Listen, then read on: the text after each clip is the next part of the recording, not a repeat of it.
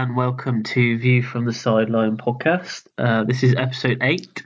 I'm Chris and Rich is here as well. Hi Chris, how you doing? I'm alright, yourself? Yeah, good, thanks mate, good. Yeah, good. And Rich is just going to quickly discuss what's going on this week. Yeah, so coming up in this week's episode, so episode number 8, weekly teaser is back again. Still no correct answers. I've reliably been informed that I should get this week. You might get it, or you could take a very good guess. I'm feeling the pressure, but there is no pressure really because neither of us have got any right. No. So this week Chris has got the teaser. Then we go into the weekend review covering the Premier League, and we're sticking with the lower leagues as we've been doing for the last couple of weeks. Part 2 will see this week's special topic, which is about the special one, Jose Mourinho. So Chris and I will be discussing Jose this week. Then we'll touch lightly on last week's predictions, and then we'll finish off as normal, letting you know what's coming up next week. Okay, so teaser away, Chris. Teaser away. So, as we all know, this week we one of our finest ever English defenders retired from football, none other than John Terry. What player? Do you know what, Chris? I did think whether we'd get through the podcast without mentioning John Terry. Well, we're literally two minutes in. I've mentioned him already. I thought he'd pop up somewhere. This week's teaser is dedicated to him, basically. So we all know that he's probably classed as one of the best English defenders I think this country's had. But Rich, the teaser this week is: how many England goals did he score in his career? This is going to be a guess, but this is what I said. If you didn't know it, you could probably take a good guess. But yeah, I don't think it's going to be that many. How many did he score for England? Okay. Well, that's the teaser. We'll come back to that a bit later on. And maybe Rich gets it right this week. Maybe. But we'll go straight into the weekend review for the Premier League games. And we will start with I think it was Friday night kickoff, wasn't it? The Brighton West Ham game. Yeah, Friday night, that one. So we'll start there. I just want to say, I didn't realise this, but this is actually Brighton's first clean sheet of the season, which I thought was quite strange, considering I think they haven't been playing that badly. Glenn Murray getting the only goal of the game, but I think probably the talking points are West Ham losing the game after having so many chances, and obviously coming back off a win last weekend against Man United and a good draw against Chelsea. You know, for them, I think they'll probably see that as a quite a big defeat for them. I don't know what you thought. Yeah, well, I find West Ham quite frustrating.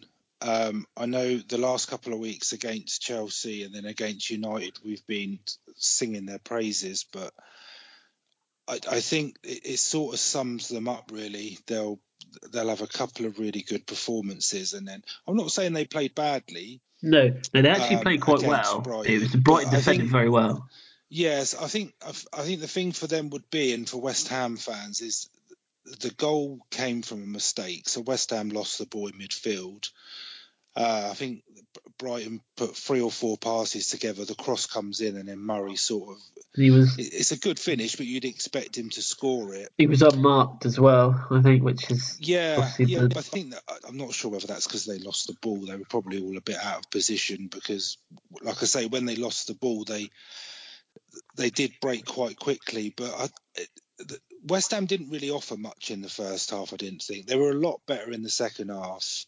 I thought they would have got one back, to be honest, but Brighton defended well, and I think they probably just deserve to win that one. They'll be happy that they won that as well, Brighton. I think because I think they said in the interview after the game that they've got more points this season at this stage than they did last season. So I think that would be quite promising for the fans.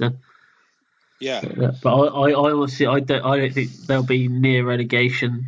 I think they'll be all right. I think they'll be in the middle somewhere. No, yeah, absolutely. I think they're a difficult team at home. They play well at home, so Yeah, so teams will go there, and I think Brighton will pick up enough points to stay up. But yeah, frustrating from West Ham, especially after their second half performance. They had a lot of possession, a lot of chances, but they just couldn't seem to put it away. yeah. So the Burnley Huddersfield game next. Bit of a strange one. This one, obviously Huddersfield picking up a point. Obviously, a good draw for them. But one thing I didn't realise is they've only won one game in their last 17 and have only scored 7 goals. And I didn't actually know that. And obviously, I picked them to go down at the start of the season. So obviously, with that in mind, they it was actually a good point for them. I thought the there was a few talking points I know in this one. The header by Vokes was good for Burnley, but I just wanted to get your opinion on the dive from Del Potro and then the kind of late reaction, I think, by Tarowski, where it looked like he kind of like stamped on him after he dived. And I don't know if you've seen that, but Well, firstly, the dive was it was a terrible, terrible dive. absolutely terrible, and I thought Sean Dyche's comments after the game were quite apt, really. Just yeah. Where he was talking about, he seems to be the only one that sort of seems to care about the dive, but I believe because he got booked for it, they can't take any retrospective action Right, against him, which just seems crazy, really, when definitely. it's blatant cheating, and it's so disappointing to see It it. was bad. It wasn't. He wasn't even really near his foot when he went down. It was. No, it wasn't. It was one of the it was certainly one of the worst dives that I've seen. That's for sure. But It what was about terrible. so But the I mean, reaction after? yeah, I don't know. He's obviously annoyed because of what's happened. Yeah, He's obviously frustrated that the guy's dived, and he's sort of blatantly cheating. But I don't know. Did he get booked for that? he didn't I can't know. remember. He didn't. The referee didn't say it. I think if the referee would have seen it, he might have Well, been is that sent something you off. think they'll go back at? Do you think they'll go back and have a look at that? They might do. I think they might do. But we'll have to wait and see. But good point for It's a Huddersfield shame. Yeah, there. it's a Yeah, shame, really. It was a good point for Huddersfield, but that's their first goal from open play this season. it's crazy, isn't it? So, They so, are struggling. I think. so the three previous goals that they've got, they've all come from corners, but both good headers, two really good goals, Yeah, two Vokes good was headed good. goals. So Palace Wolves next. Rich, what did you think of this one? I like Wolves. I really like Wolves. They're slowly becoming my second team. I like watching them play. Um, there was a stat before the game where Palace have not scored a goal at home so far this season in the 3 or 4 games they've played. Yeah, And I mean, I know Zaha was playing. He looked dangerous in the first half. I thought the first half was pretty even. I thought it was. Yeah, they both had chances. I wouldn't say they were sort of clean cut chances, but both teams did have chances. They just couldn't take them. But it's the same every week for Wolves with me. They always look like they've got a goal in them. So while they're still in the game, where like a draw or maybe 1-0, a goal behind or something, they always look like they've got a goal in them. So I thought it was a good win for them, really. I think they're doing well this season. The table doesn't lie. They deserve to be where they are. And I like Doherty, the fullback who got the goal. He looks a really good player. they were saying that he's one of their longest serving players, isn't he? He was there when they got relegated, and he's been there for ages apparently. But Yeah, and I think if I'm right in saying he's just started playing for Ireland now as well. So yeah, He's playing international games, but that's 4 wins and a draw now for Wolves in their last 5. So they're on a really good run of form. They're picking up points, and they've they have had the best start to a promoted side into the Premier League of anyone. So yeah, it doesn't must be surprise doing me. something They're a good right. side. Yeah, And they are enjoyable to watch, aren't they? Especially when they're passing around. From a Palace point of view, I think it's the same thing all the time with them. I think they need a striker. Yeah, I've said that week in, week out. I'll keep saying it. They need in January. They need to buy a striker. Yeah, absolutely, without shadow of doubt. Benteke doesn't.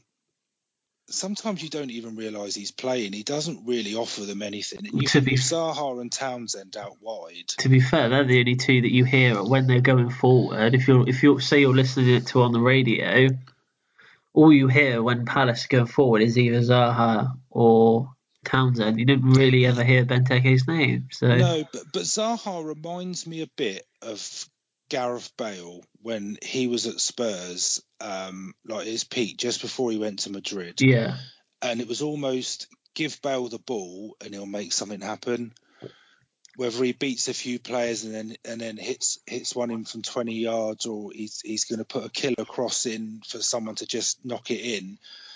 That seems to me how Palace are playing at the moment. The latter stages of that game, because they were 1-0 down, they were sort of chasing the equaliser. Everything was going through Zaha, but on this occasion he couldn't do it. But it does remind me a bit of Bale when he was at Spurs towards the end.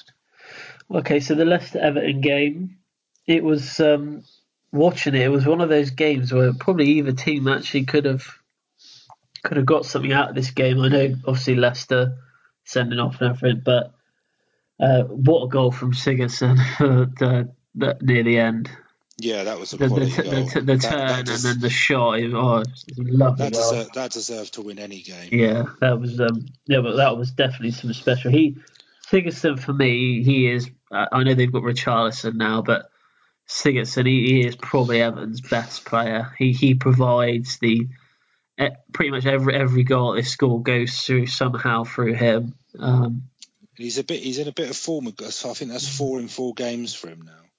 So he is knocking them in a bit. But I think that on paper, I think it was quite an even game. It was, yeah. I think the early goal for Everton. I'm not sure what you think about it, but I'm putting that down to a goalkeeping error from Schmeichel. Yeah. I'm not entirely sure why he was where he was, and then when he sort of went to try and punch the ball or whatever he tried to do, he almost sort of it brushed his fingertips, and then it was a simple finish, and they're 1-0 down, then they're chasing the game. But they did. I thought after they'd gone 1-0 down, I thought Leicester actually played quite well, but they did. And Vardy's so dangerous. When he goes forward, he's got the pace. He plays on the shoulder, doesn't he? And if they put something over the top, he likes those over the top balls, doesn't he? You can see every time they've got it in defensive midfield, you can see him. He's always looking to make the run in behind. Yeah, and I think he had the beating of the Everton defence. I just think he didn't take the chances almost as well as he normally did. But what a equaliser as well. That was a great finish. The way Pereira dummied the defender. So he played a kind of a 1-2, didn't he? He played a 1-2 like around the halfway line, and then in. But it's one of those. If he misses the striker in the middle, he's going to be going mental. yeah, absolutely. But it was a great finish. It's just a shame. Shame they lost, but Morgan getting sent off again. I think that's his second red in 3 weeks, 3 or 4 weeks, and they've both been for 2 yellow cards. So do you think he is still Premier League quality, or would you say that he's probably lost a yard or two and he is only in that team because they have got no one else, or they just they feel that he's still. You say they haven't got anyone else, but almost the forgotten man that in the summer was linked to a lot of big teams. Johnny Evans is at Leicester. Yeah. And I think a lot of people forget that. I think Morgan has I think he's lost some pace. I think that's only natural that he's going to. But part of me thinks he's still living off the season when they won the title. Yeah, he is the captain. Is he captain? Yeah, I think he's he's the captain, club isn't he? captain. Yeah, but it was interesting. There was some Leicester fans on a podcast that I was listening to over the weekend, and one of the fans was saying that he thinks that the decision, like squad selection, like team selections, being made above the manager's head, So and not that's why. through pure. Yeah, and that's why Morgan's still in it rather than Evans. But Could be. they're both yellows for me. The Oh second yeah, one, definitely. Yeah. Richarlison's done him a treat, and he knows if he doesn't do something, he's in on goal. Yeah, he's coming in from an angle, and he sort of pulls him back. So it's a definite yellow. But I just find it a bit odd that two send-ins off quite quickly, but they're both for two yellows. You'd maybe think he would have learned from the first one, but maybe. I don't know. He's an okay player. I'm not convinced he's at the level that Leicester need him to be honest. Okay. Well, we'll move on to your team now, Rich. The Tottenham Cardiff game. Yes. I'll let you lead this one. Well, so start off with a stat, and I know I've mentioned this before, but that's 38 games now that Spurs are unbeaten against promoted sides. But well done. we've got, thanks, we don't win a trophy for it. We should do, but we've got Wolves away in a couple of weeks, so I think that it may well go. Yeah, that's the game I'm not looking forward to be honest. But Spurs didn't really play that well, but they got the 3 points, which is the main thing. I don't think it was a great game for a neutral, but I'd say there were some positives. I really like Danny Rose. I think Spurs have got a bit of a different dimension when he plays. He's always getting forward. I know he won the penalty against Huddersfield last week, and then one of his breaks early on led to the corner, which Spurs scored from. Which was poor defending, by the way, from Cardiff. Yeah, it was awful defending. I think any sort of defence should always work on winning the second ball, but Cardiff their defenders just remained motionless, and Dyer had a pretty easy finish, to be honest. So early goal, good to go up 1-0, but Cardiff had their chances. I thought Alderweireld played really well. He cleared one off the line in the first half. One thing I am noticing about Spurs at the moment is the way Son and Moura are playing a lot more advanced. Obviously, both really quick, so I think Spurs are trying to utilise their pace up front. And Harry Kane's almost playing a little bit deeper. Yeah. Almost like a proper number 10 rather than leading the line. The roles seem to be slightly reversed, but yeah, I don't know. 3 points is 3 points. I'm not overly enamoured about the performance. If you think of who Spurs were missing, so I think like Dembele, Eriksen, Vertonghen, Dele Alli, they're missing some key players, but I know what you want to talk about in this game, Chris. I've been waiting for this. I know what you want to talk about. Your view on the sending off, please. It's a sending off. Sending off. I would 100% agree with you on sending off. You would agree? Yeah. I was just winding you up earlier. Yeah, it was a clear sending off. Obviously, you don't know. Chris has been winding me up all day saying that it was never a sending off. So I was waiting for a heated debate. No, it was. I tell you why I think it's a sending off, because I think it's a professional foul. I don't think that a player needs to be clean through on goal to be fouled. No, it was an awful tackle. The key things for me were, one, he was absolutely not looking at the ball. No, not at all.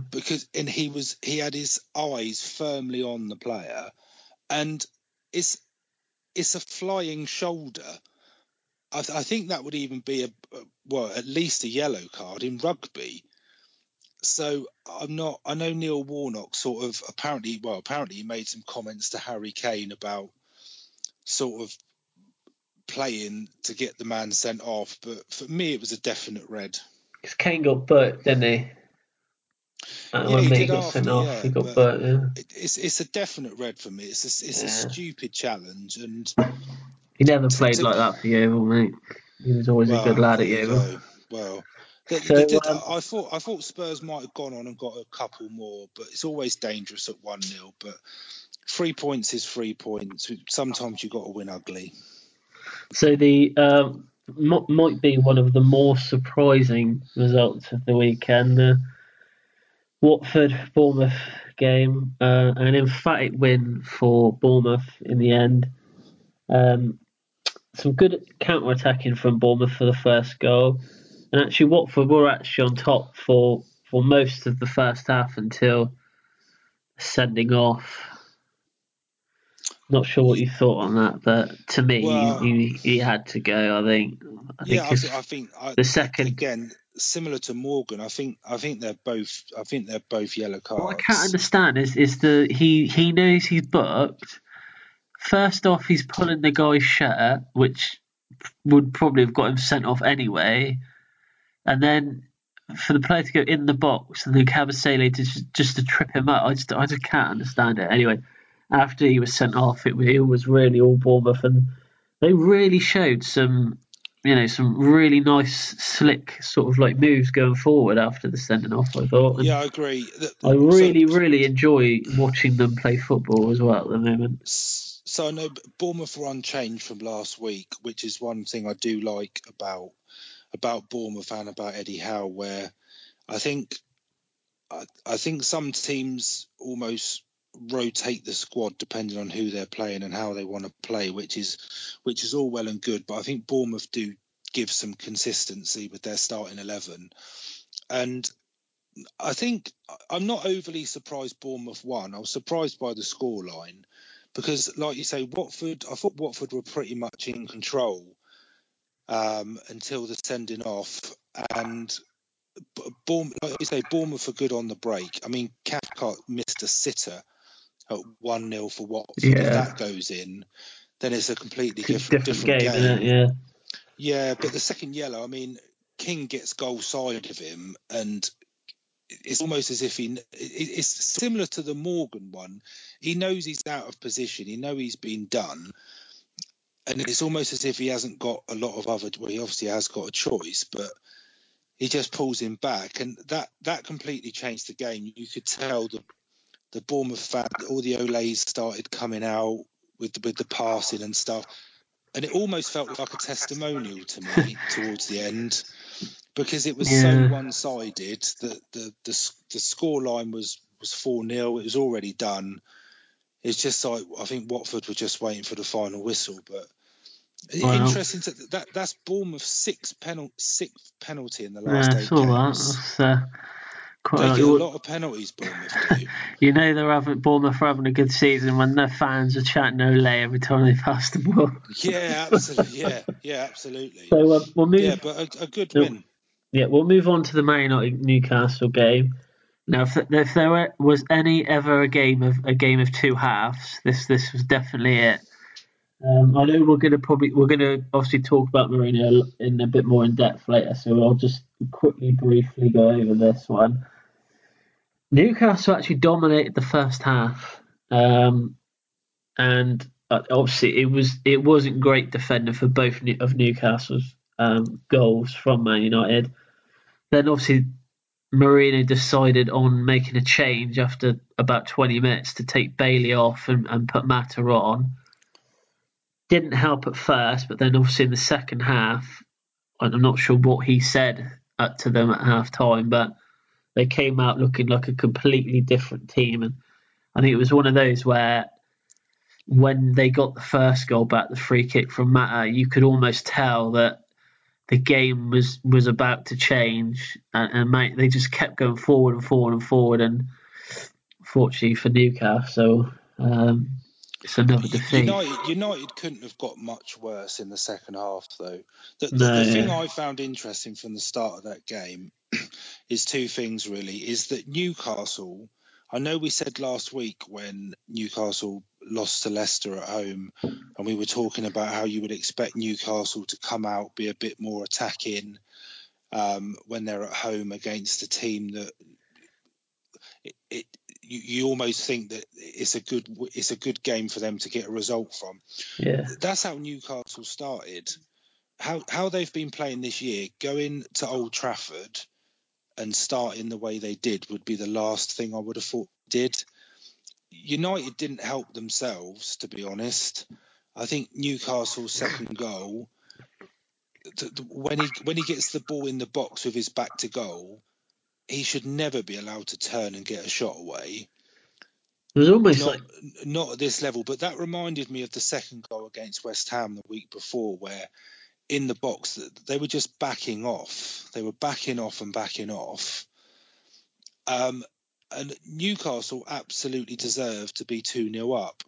And the bit for me that the game changed on was the handball. I don't know how the ref missed that from the free kick. Yeah. Well, I think it was Ashley Young jumped up with his arm out. And the ref didn't even give a corner. He gave a goal kick for that. Shelby was not happy, was he?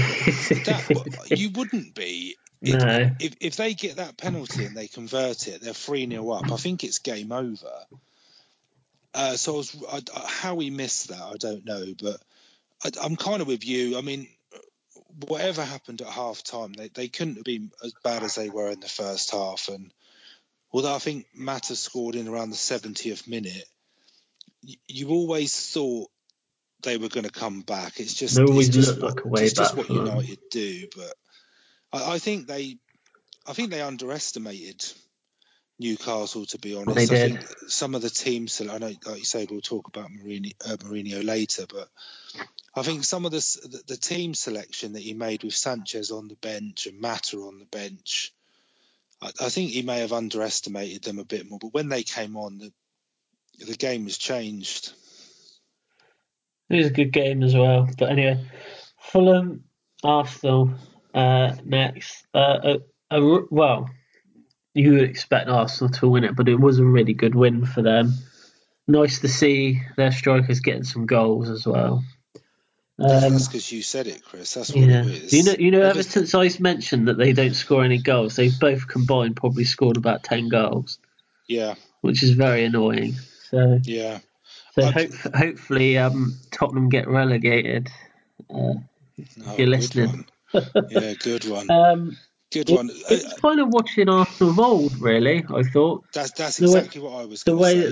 The way that they were playing, they were, stringing some really nice passes together, and I know, they were all not criticised for it in the past, but they were always known as that team that kind of walked it into the net. But yeah, exactly. It just felt that's how I think. That's how I think they're playing at the moment. Yeah, it just felt like that. So we had another number on from last week, so that's their 6th league win in a row now.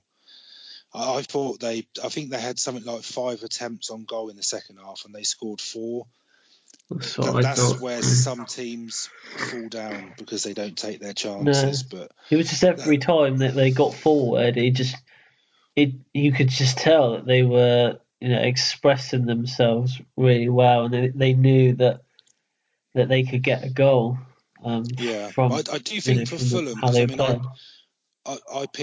I picked Fulham to go down, but I think they play pretty football, and they try to do it the right way by keeping the ball on the deck and passing it around. But I think they need to be a bit more boring. I think they need to be a bit more I know what rugged.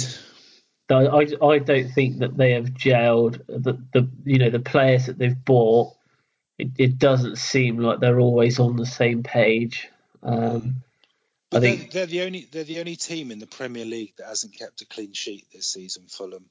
And Yeah. I think But you that's can going to see be their why. problem. You can definitely see why. Yeah, but especially with Aubameyang, I mean, he plays right on the shoulder of the last defender because he's so quick. He's so quick, isn't he? He's so hard to chase. Dangerous. You could almost see it coming because Fulham aren't the best defensively, and Arsenal look awesome going forward. I hate to say it, but you got to give credit where it's due. Yeah, definitely. A good win. Like I said, it just felt like I was watching Arsenal like 10, 15 years ago, really. I thought it was really good. Anyway, we'll move on to the Saints-Chelsea game. Quite a straightforward win for Chelsea, I would say. Although Southampton did create a few chances. I think it was your socks. I think it was your bright orange socks that just almost. It's a weird combination of like shirt and sock colour, isn't it? That's all I thought. I thought that as well. When I first saw it, I thought it was one of those where those socks don't go with that kit, but because the socks they had clashed with Saints' socks, yeah, to just wear like where you like sort of wear your away shirt and your home shorts. They'd have to quickly go to Sports World to get some socks. I just want to say, talk about two players really that I was impressed with at the weekend, Chelsea. One was Ross. Terry. He'd still get in that team, I'm telling you now. Barkley, Ross Barkley is probably the best I've seen him play for Chelsea. I know he hasn't had a lot of chances, but I think maybe getting called up for England maybe helped his performance a little bit. I thought it was actually a game where, because he is known for a stray pass or two, but pretty much all the passes that he made were pretty good. But obviously, Hazard, I think, what would we do without him, really? I'd go as far to say on current form, I think he's probably the best player in the world at the moment. He's literally on fire at the moment. Like, he's top goal scorer in the league. He's assisting goals at the same time. It just looks like he just makes stuff look so effortless sometimes. When he's got the ball and a defender's coming towards him, it's like he already knows 5 seconds into the future where he's going to be. He's an unbelievable player. But I see the Madrid rumours have surfaced again and we don't need to talk about that anymore. Thank you. I think if he goes, he goes. He to be fair, he deserves to play for the best team in the world, whoever that might be, come the end of the season. All I know is when he does go, he is going to leave a big hole in that team. Almost like when Gareth Bale left Tottenham, I think it'll be the same sort of impact. But and he'll be replaced by 7 players, 5 of which are rubbish. That's what Spurs I hope did. not. I can't disagree with you. I thought Hazard played really well. Saints didn't help themselves yet again. The first goal, similar to West Ham's, the Saints give it away. Sort of in midfield, couple of passes later, Hazard's 1-on-1, and he's not going to miss that. Barkley, I see what you're saying about him, but for me, the jury's still out. I think when he was at Everton, he was a bit too inconsistent for me. I know he had a few injuries. He was sort of billed as the next Gaza, the next big hope for England. Maybe it's just game time that he needs, and he seems to be getting that at Chelsea. He is getting it now. From an England point of view, I hope he carries on. But yeah, Saints, I don't want to keep going on about shots on target, but I think sometimes it's an interesting stat. So both teams had the finishes 3-0. I think that sort of says it all, really. Danny Ings had a great chance at 0-0. If he puts that in, then Chelsea. I mean, again, they'll probably come back into the game, but you're making them chase it a bit more if you go ahead. that goal was the one-touch passing and the movement, which all sort of circles around Hazard, was a good goal. Yeah, and then Morata scoring, which was good. And I do worry about Saints. Six goals in 8 games so far this season. I think it's only Cardiff, Huddersfield and Palace that have got fewer. And if you're sort of talking about your goals for column and you're including yourself with Cardiff, and with the greatest of respect, Cardiff, Huddersfield and Palace, I think you're always going to struggle. Definitely. But so I think Saints, I think this January window might be I'm not saying they need to go out and spend millions and millions, but I think they need to. I'm not sure on Mark Hughes, just to put it out there. I'm not sure what he gives you. I think he's still living off the fact he saved them from relegation last year, but wherever Hughes has gone, I'm not convinced he's progressed any of them, to be honest. He didn't really do anything at Stoke, really, did he? They just remained kind of. Yeah, but I saw something today. And I had to double check it. Leicester have won more games at St Mary's in the last however many months than Saints have. Yeah, I saw that. That's crazy. Yeah, I can't remember what the time period was, but for an away team to have won more games at your ground than you have, it's just. Oh, I don't know. They won't be putting that in the match programme anyway, I don't think. No, absolutely. Yeah, absolutely. Okay, not. So the last game was probably billed as probably the game of the weekend. Unfortunately, it did not live up to expectations. It was a very, very dull game, I thought, and considering the talent that you had on that pitch, I think you would have expected a little bit more. I don't think there's even really that much to talk about, to be honest with you, in this game. There's, apart from the penalty miss, I don't think the ball's landed yet. And what I could not believe is after the game when I don't know if you heard this, but they interviewed Pep Guardiola, and they were talking about the penalty miss, and then the guy mentioned to him, he said, "Well, do you know he's missed 4 of his last 7?" Guardiola said he didn't even know that was the case. It just to me, it feels like you should know who your best penalty takers are. Well, yeah, I don't know. I think for a professional footballer's perspective, I know there was a bit of a discussion around who's going to take it between Mahrez and Jesus, but Jesus wanted it, didn't he? He wasn't very happy that he didn't get it. You expect them to score. The funniest thing for me is they did a Sky graphic. You know when Sky put the red and yellow balls? Yeah. They were all over the place. There was sort of a big skyscraper on the left-hand side with the moon ball right at the top. But I don't think anyone would have picked that to be 0-0, to be honest. For me, I'm surprised Sane didn't start after how he's played the last couple of games. Yeah, he's especially been their him best player last couple of games, and then to see him not start, I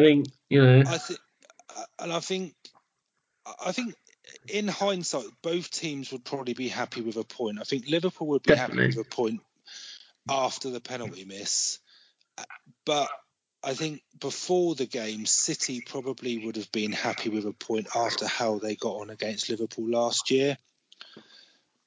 So I'm not sure. Both teams are still undefeated. I'm not sure they're going to be that upset about it.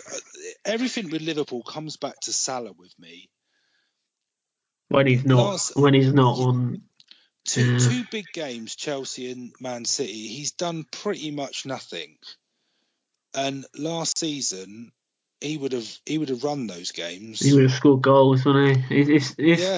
It's an odd one to see a player like that have such a good season, and then all of a sudden he looks like he is really shot. I don't know whether it's because he just needs a rest. Maybe, I don't know. Because obviously, I'm sure it'll come good, Cup, but I just find it a bit strange. Well, they were saying, I'm not sure if you've seen, but they were saying when he came off against Chelsea and he took his top off, he still had his shoulder was still in strapping, like that stuff that they use for the muscles and stuff.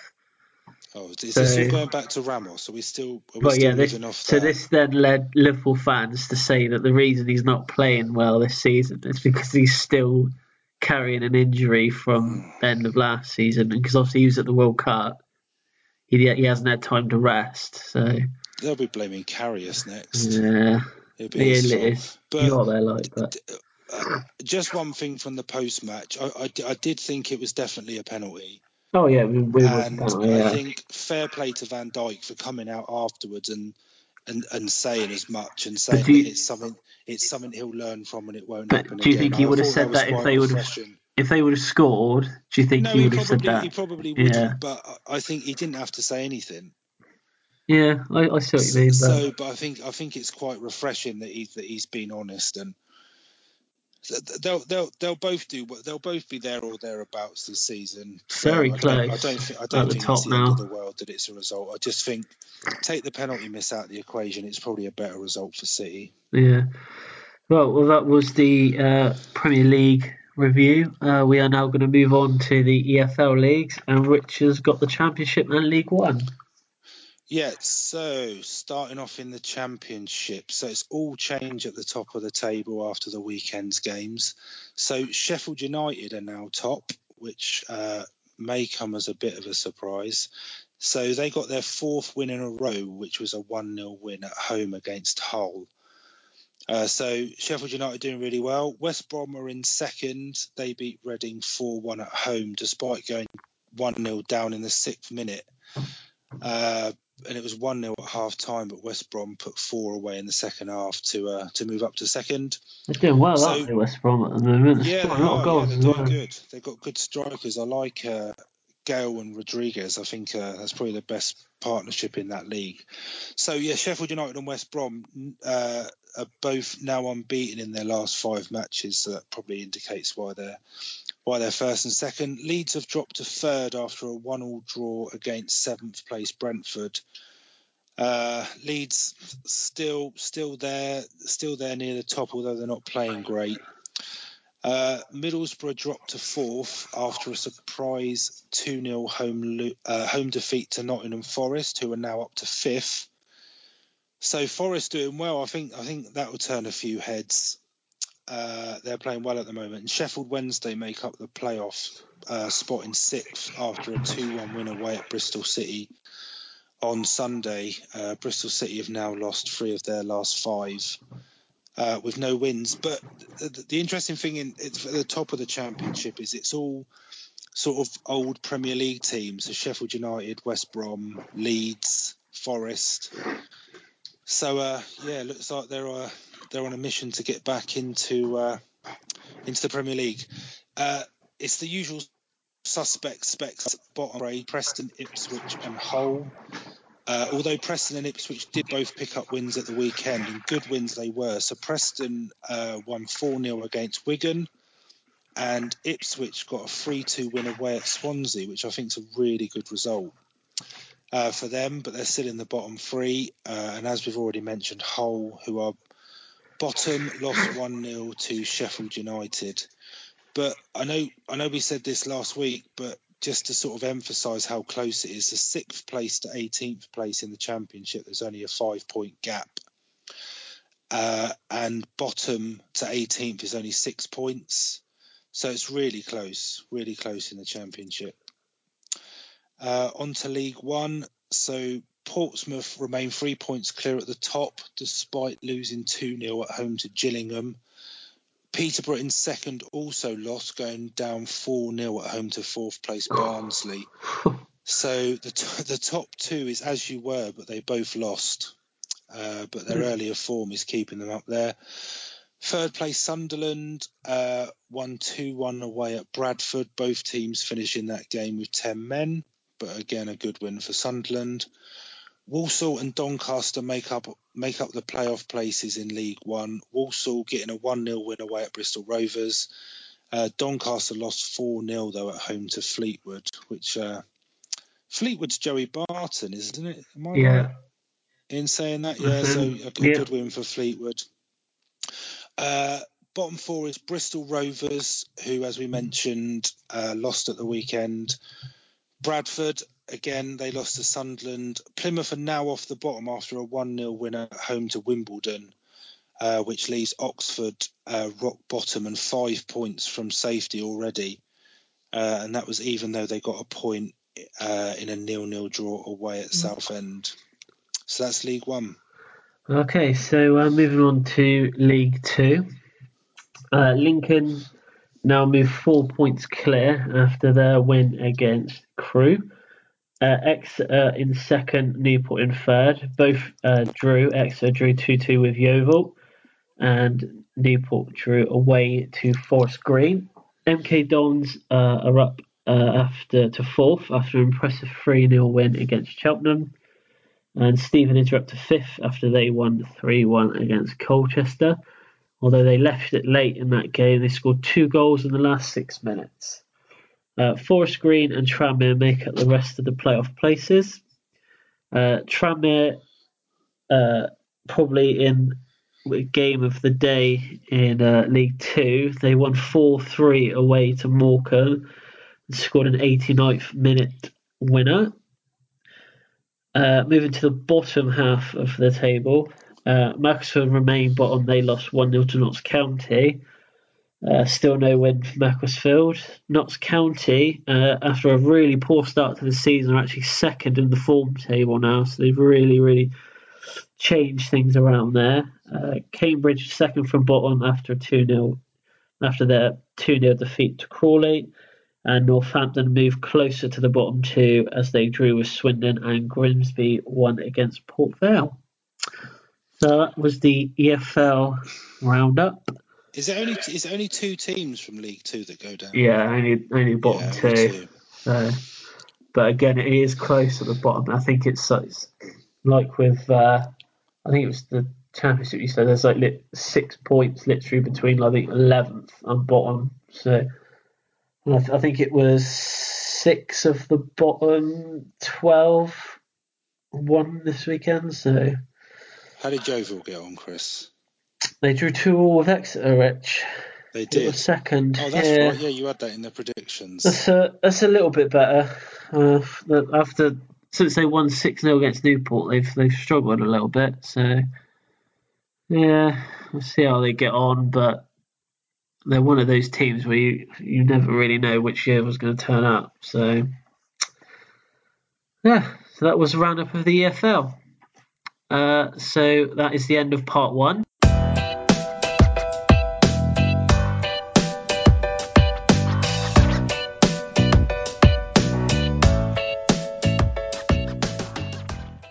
Hello and welcome back to part 2 of today's episode of View from the Sideline podcast. It's now time for our special topic this week, and it's all about this man. We have top players, and I'm sorry, I'm a bit arrogant. We have a top manager. Porto to win the Champions League has to beat Partizan Belgrade, Real Madrid, Marseille, Olympique Lyon, Manchester United. Again, please don't call me arrogant, because what I'm saying is true. I'm European champion, so I'm not one of the bottle. I think I'm a special one. So, Chris, I think it's only fair that you start us off this week on Jose, seeing as he is one of your heroes, being a 2-time Chelsea manager. Yeah. Obviously not having the best of times at the moment. So let's discuss. Yeah, so obviously at the moment he is up against it at the moment. I think that is fair to say. But I think what we'll discover over the next sort of like 10-15 minutes is that, you know, some of it is down to what he does, I would say, off the sort of pitch. But we'll get to that anyway. But yeah, well, my thoughts on him, obviously, when he first joined Chelsea back in 2005, you know, he was not someone that I obviously just come off the back of winning the Champions League with Porto. But other than that, I don't think many people had heard of him. But then to have the season he did in his first season at Chelsea, you know, to break the record for the most points in a Premier League season, I think that was such an achievement. And I'll be completely honest, I don't think Chelsea would necessarily be where they are or have won as much as they have, probably without him, his 2 reigns at the club. I think he set the club up well. The players that he brought in, just the list of players that he's brought into the club. All right, some of them are questionable. But he brought in players like Didier Drogba, Joe Ashley Cole. Those sorts of players that made up the spine. Obviously, we had Terry and Lampard already. We had Cech, Terry, Lampard, Drogba. That was the spine of the team, and that was a lot down to him. But yeah, I can't really say a bad word about him just because of what he did for our club. Both times probably left, not on a great note. But obviously, for him to come back the second time, obviously the club must have trusted his judgment and his management skills. But I think you've only got to look at what he's won, at the clubs he's been at to know that he is, he's up there with the best managers. I think, we've seen in football. I'm not going to disagree with you, Chris. Yeah. But I think I may have a slightly less biased view of it than yourself. But yeah, touching on a few points, because the question I'm going to ask you is, so I don't think there's any denying his record and the trophies he's won. So I think I'm right in saying this. So 2 league titles in Portugal, 3 in England, 2 in Italy, 1 in Spain, 2 Champions Leagues, 1 Europa League, 1 FA Cup and 1 League Cup. Yeah, 25 in total. And the one of the things that strikes me with Mourinho, if you look at his win percentage from all the teams that he's managed, so his highest is at Madrid. So these are all from 100 plus games. So his winning percentage at Madrid was 71%, so just under 72% at Madrid. His first spell at Chelsea was 67, and his second spell was 58. So the thing with Mourinho, with me, is, and the question I'll put to you is, so from how you've described him and what he's won, how has he ended up in the position that he is at the moment? And one of the things that strike him for me, and my personal view on Mourinho is I like him. I think he's good for football, but I would hate it if he managed Spurs. I think he's good for the game. Yeah. But I don't like the circus that comes with him. So yeah, and if you look at all his previous clubs, and I think you almost hit the nail on the head, they've all had a really good spine. And yeah, he used Abramovich's millions to build a team, that was probably one of the best that the Premier League's ever seen. But why is he in the position he is at the moment? Is it him, or is it the team? Is it the club? Well, is unfortunately, it the history of United that he's struggling with? What do you think? I think that it is, like I said just a minute ago, it is down to him. I think as a manager, as to why he is, some would say, failing at the moment. I would, going back to Chelsea, he didn't. His second time in charge at the club, we just gone through the first season, going through to the second season, and there was talk that he had a list of players that he wanted to buy, but he was told that he couldn't buy these players purely just down to the price of them, and the club was, we've got quite a big squad as it was. He ended up falling out with the players, but this was due to the incident with the physio. I don't know if you remember. Can you remember that? Yeah, Eva, yeah. So there was, there was. I think it was well documented in the press that what happened at the club, and unfortunately, I think because the way he handled that, he actually lost the dressing room.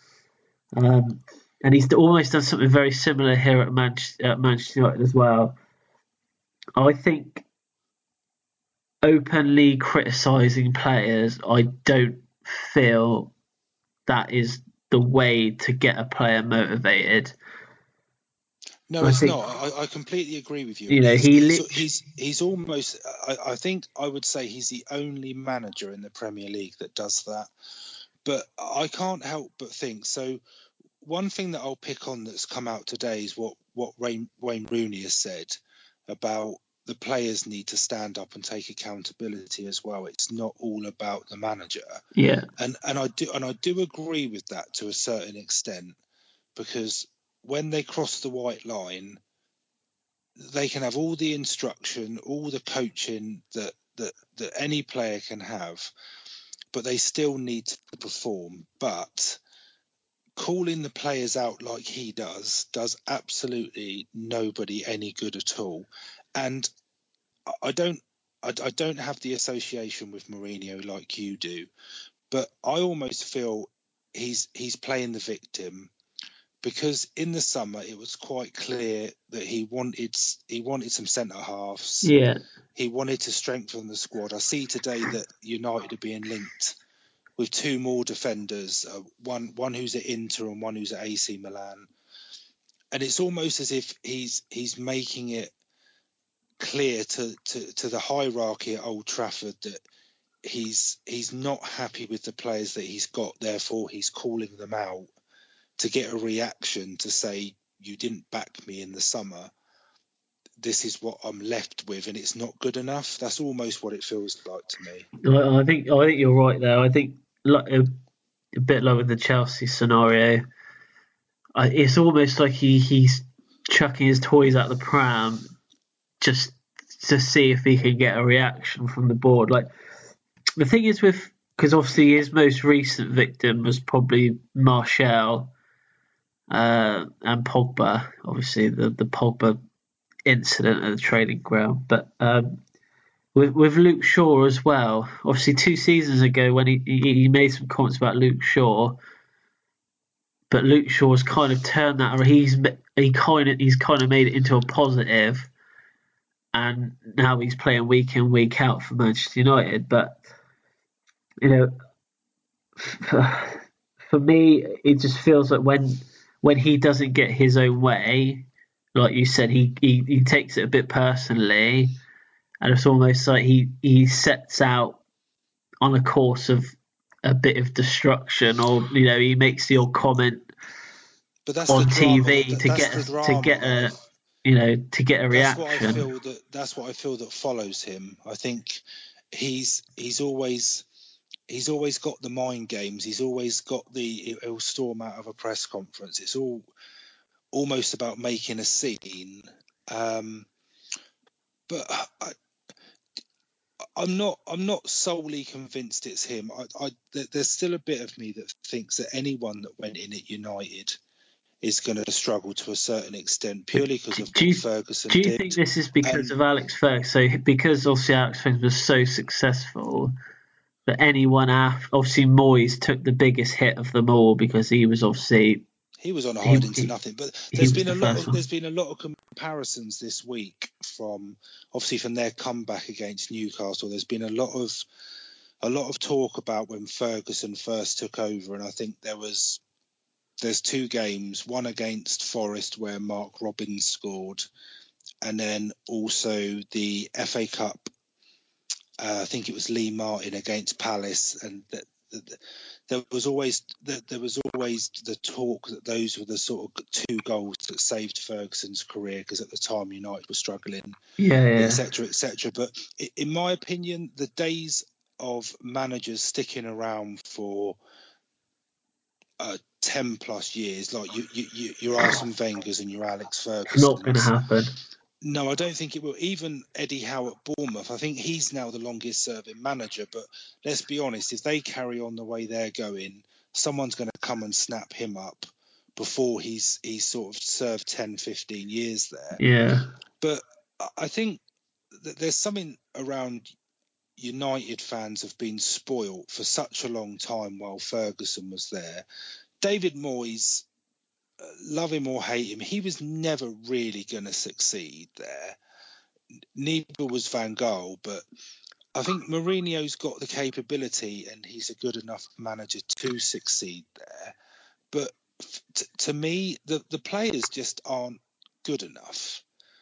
Some of No. your Pogbas, your De Geas, I'm not Sanchez's biggest fan, but he's a good player. Lukaku, but that's about it. If you think when Ferguson was there and United were at their peak, every single player from 1 to 11, even the bench, they were all world-class players who would change a game, or they knew the Man United way. Because I also heard this week, admittedly it was at half-time in the Newcastle game, so I guess there was a bit of anger around United fans, but there was a few people on the radio calling for Ryan Giggs to come back. But what I don't understand, why? Because he understands the United way. But that doesn't make him a great manager, does it? No, I but it don't doesn't. But understand my argument to that is, you can know the Man United way, but if you haven't got the same sort of squad that was there, then you're not going to succeed. It's like saying about Spurs and their history and everything that goes with being part of the setup at Spurs. But do you know what I mean? You wouldn't bring an ex-player back just because they know about the club ethos. That's only part of it. The squad, in my opinion, isn't good enough. I would go as far as to say I think the squad that Mourinho's got at the moment is probably one of the worst squads he's had as a manager. It's probably fair to say, but it's out there. Would you say that's going to go viral now, isn't it? I'm going to get a lot of stick for that. So would you say, 6-7 years ago, Alex Ferguson decides to retire? Do you think he retires because he knows that squad that he's got at present, he isn't going to be able to get back to what he had, say, 10, 15 years ago? So do you think he could almost see a crystal ball and he thinks, not things necessarily, aren't going well? I think Ferguson was always good with recruitment. I think there's probably, if you think how long he was there and how many signings he made, there's probably only a handful that didn't pay off. But with Ferguson, he was an absolutely unbelievable manager. You knew exactly where you were with him. The respect the players had for him was second to none. That's probably where Mourinho's falls down a bit at the moment, because he hasn't got that. I don't think he has. So going. Sorry, carry on. I think Ferguson's time was just up. I think it's as simple as that. So go just quickly back to Mourinho. Now I've got something in front of me here that might see why some of the board find it difficult to work with this guy. So these are the suspensions that Mourinho has had since being a manager. I will quickly just run through them. So his first ever ban was one match, was Porto. So during a Porto game, he prevented a quick throw-in as his defence was out of position. He got one match ban for that. He then got a 2-match ban and a €16,000 fine because he accused the referee of being biased in a game between Chelsea and Barcelona, which the referee was totally biased in that game, by the way. It was Chelsea should have had a penalty at the end. You might remember it is the one where Michael Ballack chased the referee halfway up the pitch, but you might not remember that. Sour grapes. After that game, a referee chief labelled Mourinho an enemy of football. He got a €75,000 fine for meeting with Ashley Cole whilst he was under contract at Arsenal. A 1-match ban and a $30,500 fine for abusing a referee whilst managing Inter Milan. 1-match ban for sarcastically clapping a referee whilst at Inter Milan. A 3-match ban and a €40,000 fine for symbolising his hands were in handcuffs at an official after he said that the officials in Italy had it against him.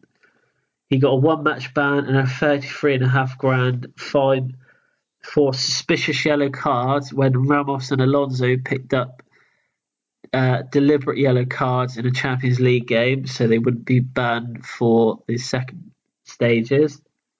I'm going to stop you there, Chris. The reason I'm going to stop you is because I don't think that that's necessarily anything out of the ordinary. I think that's who he is. I think that's what you get when you hire him. There's probably even a part of that which is because of who he is. People do. Not all managers, but I think things like that go on, like the Ashley Cole thing, for example. If you're telling me that doesn't happen day in, day out with footballers, it just doesn't get publicised. I think. Do you think it's because of his name? Is Yeah, why probably. I think it comes with the territory with him now, because anyone who's going to sit in a press conference and pretty much say, "I'm the special one. I'm better than anybody else. This is why I'm here. This is why I get paid the money that I get paid." He is going to draw attention to himself, and as long as he's winning, like I know that the ones that you reeled off there, at those points he was winning trophies. Yeah. I wouldn't have expected that the board and the club were that bothered. If he's getting a 1-game ban for flashing an imaginary yellow card or pretending he's in handcuffs, and he has to sit in the stands for a couple of games, yet they're winning trophies, I wouldn't have said they're that bothered about that. No. But that all points for me back to him being the victim. So you think he's playing the victim? I can see what you're saying. Maybe everybody's against him. If he loses a game, I mean, I haven't followed his career with great sort of detail, but I can't imagine that there's many games where his teams have lost and he's turned around and said, "Well, we just lost to the better team." No, he has an answer for everything, really, doesn't he? Yeah, he does, but I think well, I don't know about you, but I would say that he is probably one of the best managers out there. When he's winning games, I think it's almost like his team are untouchable. I remember when he was at Chelsea and we went, I think it was like 77 league games at home without losing. I have actually got a stat. Let me find it. It's something about him. Oh, he didn't lose a home game for 9 years. Did you hear about this? No. So between 22nd of February 2002 and the 19th of February 2011, he didn't lose a home game. This is whilst he was at Porto, Chelsea, and then he lost to Sporting Gijon when he was at Real Madrid, which ended that run of 9 years. He was just shy of it was just shy of 9 years. Sorry, he was 3 days short. I don't think there's any denying he's a good manager. I just think a summary from my point of view is that he's not used to being in the position he's in at the moment. He's not used to being the manager of a huge club that are struggling and not winning games, that aren't fulfilling their potential, and they're in a league where, let's be honest, they're probably third favourites to win the league this year. If you look at all the teams he's been at before, they're always number one. Chelsea would be favourites to win the league. Madrid would be. Inter at the time were probably one of the favourites in Italy. I don't think he's used to being where he is, but I can't see him leaving United, to be honest, because I'm not sure who else is there. I heard the most crazy thing the other day where a United fan said they need to sack him and bring in Sam Allardyce. Right, we're going to end it on that note. I think that's just ridiculous. A United fan actually said that, but that's probably a good way to end the topic. He is not a United fan saying that. Right, anyway, no, probably. But that is I think he'll stay at United. I don't think they'll sack him. He will leave there. I know he got sacked at Chelsea, but he will leave on his own terms. Yeah. And I don't think there's anybody else out there that's as good as him. I think the players need to take a look at themselves and start performing. If they're not performing for him, they perform for the club that they play for. Yeah. Okay, so we will end it there. But I think, Rich, you've got some information regarding the predictions. Yes. So predictions for the week just gone. So Tom was our guest predictor. The results have been published online, so they're on Facebook and they're on Twitter. Paul still leads the way in the table. I'm dropping like a big brick. Not doing too well. No predictions this coming week because of the international break, but it will return for the following week, and we have an extra special guest predictor who I won't reveal at the moment. We'll keep everyone on tenterhooks, ready for the big announcement. We've got an extra special guest predictor coming up. Quickly on the predictions as well is I'm not sure if we mentioned this before, but we've agreed that the winner will receive a trophy. Yes, there is a prize up for grabs. A trophy coming. How well, exciting. At the moment, going to Paul, but I'm hoping that I can get those averages up and then I can present a trophy to myself. And I'll have more trophies than Tottenham. I'll make a special trip down to you, Chris. I'll make a special trip down to you to hand it over. But there's a reason to get involved, everybody. If you want to win a money can't buy trophy, then get in touch. Let us know if you do want to get involved. Just let us know. We don't have to know you. It doesn't necessarily have to be someone that we know. It can be a listener that we don't know. It is open to everyone. So, Rich, the teaser. How many England goals did Sir John Terry score? Sir John Terry. Okay. There is absolutely no knowledge behind this at all, Chris. Okay. And I'm purely going to go for the first number that came into my head. And there's a reason that it came into my head. Because I think it's the shirt number he used to wear when he played for England. And it is purely based on that. That's the only thing I'm going by. Plus, it's a low-ish number because I can't imagine he scored that many. I'm going to go for 6. So, is that your final answer?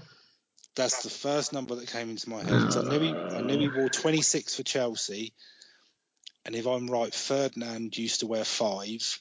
And I'm sure Terry used to wear 6. And it's a low number. So I'm going to go for 6. So you said Rio Ferdinand was number 5? I think so. I might be wrong. One was 5, one was 6, but 6 came into my head. Should have gone with Rio. Rio's. Oh, you should. Oh, no, mate, I'm joking. I'm joking. You got it right. Did I really? It was 6. Yeah. Oh no! Did he really? Yeah, he scored 6 England goals. Hold on, I'm gonna Google that now just to make sure that I'm right. Yeah, he did get 6. That has got to be the most lucky guess. Well, I did tell you. I said happened. I said if you didn't know it, you could easily guess it. So well done, Rich. I would have said it was under 10. You are the first person. Well, person. Well, I say person. There's only 2 of us that does it. You are the first to get a weekly teaser correct. We're going to have to think of a new feature now, Chris. Oh. Now that one's gone. Well, I'm chuffed with that. Well, you won't win a trophy. I can't afford 2 trophies, I'm afraid. So. Oh, well, good times. Well, on that note, it's kind of... Now I feel obliged to give you an easy one next week, but I won't. Oh, yeah, but so next week, obviously, no Premier League games next week. We've still got the EFL, so we will be still doing a review on the EFL games. Rich, have you got anything to say about next week? Yeah, so it will be a special episode next week. We'll still be recording. So you may remember a few weeks back we did our Premier League 11, so we're going to do a similar sort of episode, but a different topic. So what we're going to look at next week, and sort of following on slightly from what we spoke about with Mourinho, we're going to have a chat about the pressures that are on managers at the moment, and the sort of rumours that fly around about sackings, etc., after only a handful of games. So we're going to try and give you a bit of an insight into that. So we'll be talking about that, and we're going to give you a special topic as well. So we're going to split it into two next week. So Chris and I are going to talk about our journeys within football. So how we sort of fell into loving the game, playing when we were younger, how we got to support the teams we support, and I guess how we kind of ended up where we are, Chris, doing the podcast. Yeah. Well, it'll either be very interesting or it'll be extremely boring.